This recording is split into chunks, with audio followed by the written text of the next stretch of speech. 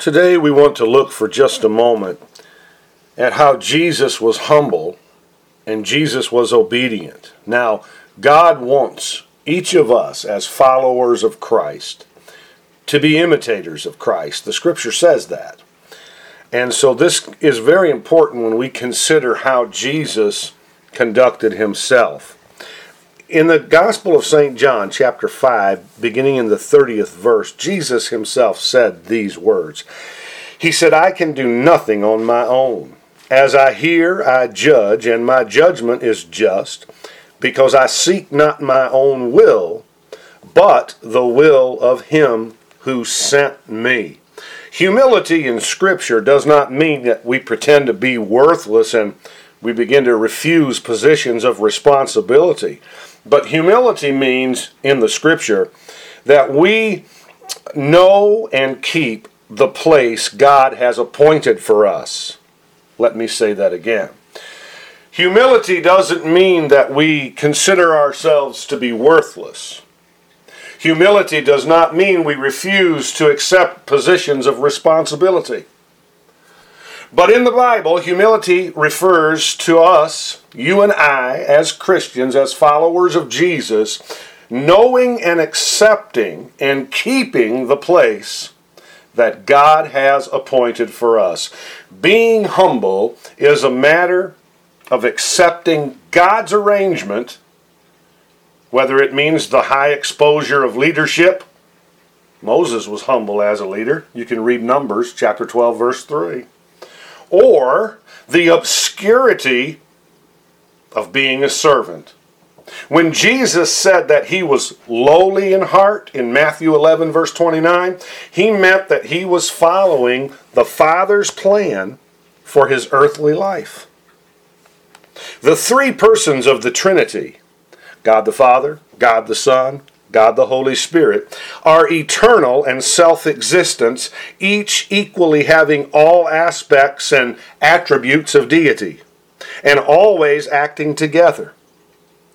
But the persons of the Trinity are distinct in their mutual relationships. Something of what this means is revealed in the humble submission of Jesus Christ to his Father's will, and also in the way that the Holy Spirit is sent by the Father and by the Son to confirm the work of salvation in a human heart. Hallelujah. The Father's will for Christ is sometimes called the covenant of redemption. It is called a covenant because it's an agreement between two parties, the Father and the Son. Here's how the Westminster Confession summarizes this covenant, this agreement, the Father's purpose, accepted by the Son. Here's how they describe it. It pleased God in his eternal purpose to choose and ordain the Lord Jesus, his only begotten Son, to be the mediator between God and man, to be the prophet, to be the priest, to be the king, the head, the Savior of his church, the heir of all things and judge of the world, unto whom he did from all eternity give a people to be his seed, and to be by him in time redeemed, called, justified, sanctified, and glorified. And so that's from the Westminster Confession. Christ fulfilled this covenant through two stages called his humiliation and his exaltation. In his humiliation. Let's look at that again. Let me repeat myself. Christ fulfilled the covenant between himself and God the Father through two stages called his humiliation, that's the first stage, and his exaltation in his humiliation, that's the second stage. He left behind the eternal glory that was his, perfectly his. He took on a perfect and complete human nature, body, soul, and spirit, while at the same time never ceasing to be fully God. Through his incarnation, he lived a life of poverty and suffering. He was rejected by his nation, finally to die the shameful death of a common criminal. I want you to turn in your Bibles briefly, if you would, to the book of Philippians chapter 2. And let's read a little more about this. And you and I can comfort and encourage one another by becoming humble, understanding what God wants us to do and the place He wants us to occupy, and then by being obedient to occupy and to accept God's arrangements for our lives. Listen to this. Philippians chapter 2. So if there is any encouragement in Christ, any comfort from love, any participation in the Spirit, any affection and sympathy, complete my joy by being of the same mind. Now understand that as a believer then, every one of us should desire to know the place God wants us to be in, and to accept God's arrangement, and then to occupy and in obedience what God has chosen for our lives. You see, we oftentimes become dissatisfied with God's arrangement. We become dissatisfied with the things that God has chosen for our life. That is a form of pride. Remember our definition of humility that we looked at earlier. Let me look at it one more time with you. Humility is a matter of accepting God's arrangement. It means to know and to keep the place that God has appointed for each of us. Amen? So we understand here. Let's keep reading. Complete my joy by being of the same mind, having the same love. As a Christian, we should all love God enough to accept His arrangement, to be where He wants us to be, to go where He wants us to go, and to do what He desires that we do. And then it says, being in full accord and of one mind, do nothing from rivalry or conceit, but in humility count others more significant than yourselves.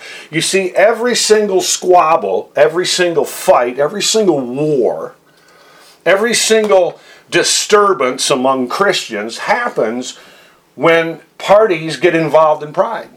When we decide that we don't like God's arrangement. We don't like what God has chosen.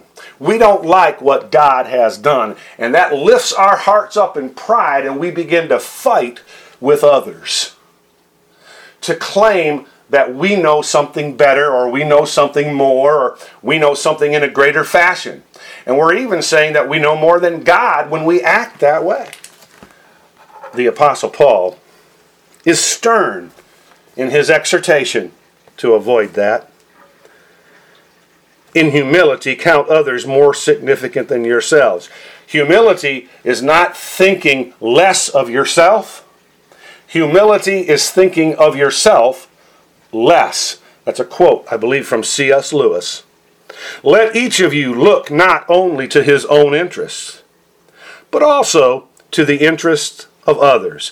So see, the word also means that it's not wrong for you to look at your own interests, but you need to also look to the interest of others. Have this mind among yourselves, which is yours in Christ Jesus. In other words, you can do this. You can think properly. You can be humble, and you can be obedient, because that is your heritage as a Christian.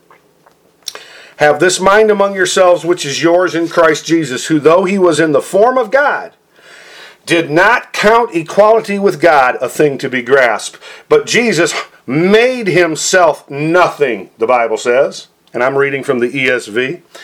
And it says, not only did he make himself nothing, he took the form of a servant, being born in the likeness of men, and being found in human form, he humbled himself by becoming obedient. Please bracket that statement in your mind today. How did Jesus humble himself? I don't want your idea about that. What does the Bible say? How did Jesus humble himself? He humbled himself by becoming obedient. Neighbor, friend of mine today, when you and I obey the Lord Jesus Christ, when we do what he has said, when we agree that he is right, when we obey, that is humbling ourselves. Hallelujah. And being found in human form, he humbled himself by becoming obedient to the point of death, even death on a cross. Therefore, because Jesus humbled himself. See, when you see the word therefore, see what it's there for.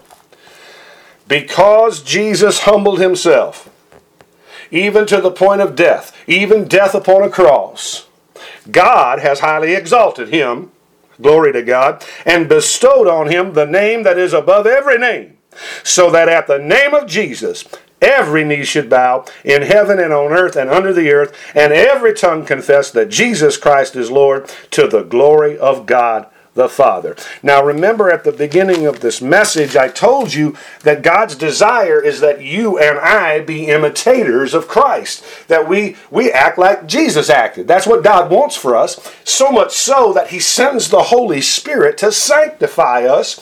And a part of that is to conform us, you and me, as Christians, into the very image of the Lord Jesus Christ. All right. So let me say this to you.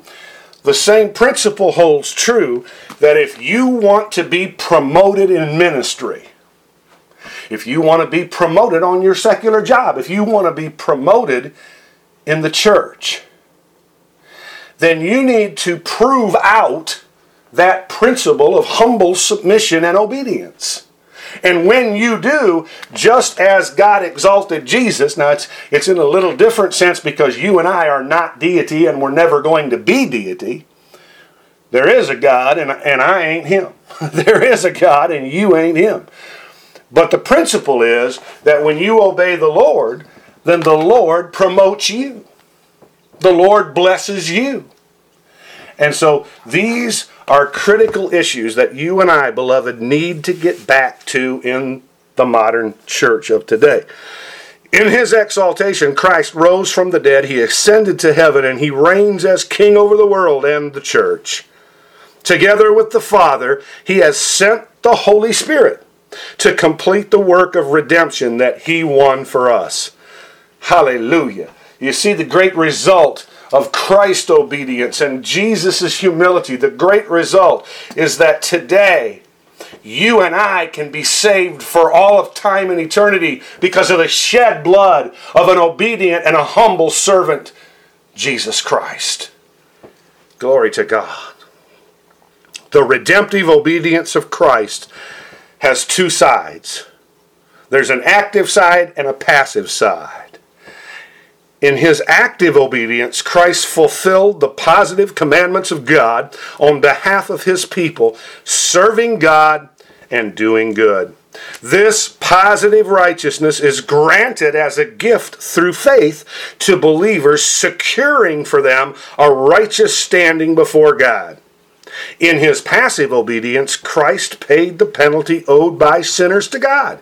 He did this by permitting or allowing, not being inactive, detached, or unfeeling. He permitted himself to be crucified. He allowed himself to sacrifice his life. Jesus came to do the Father's will and not to avoid it. And Jesus' heart was wholly conformed to the Father's will. I pray today that you and I would come to that place in our Christian life where little by little and more by more and grace upon grace, as we receive from the Father, that our wills would become less and less critical and important to us, and that the will of God would become the paramount thing that we strive to enter into, that we strive to occupy, and that we strive to fulfill on a daily basis. Heavenly Father, thank you for this little time, this brief time with your people in the Word of God today, as we have looked at the humble obedience of Christ. And we have let the Holy Spirit speak to our hearts today and convict us of how short we fall at times from this position.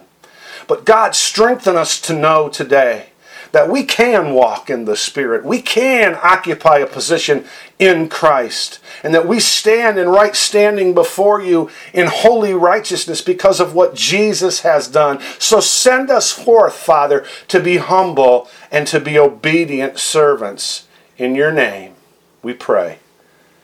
Amen and amen.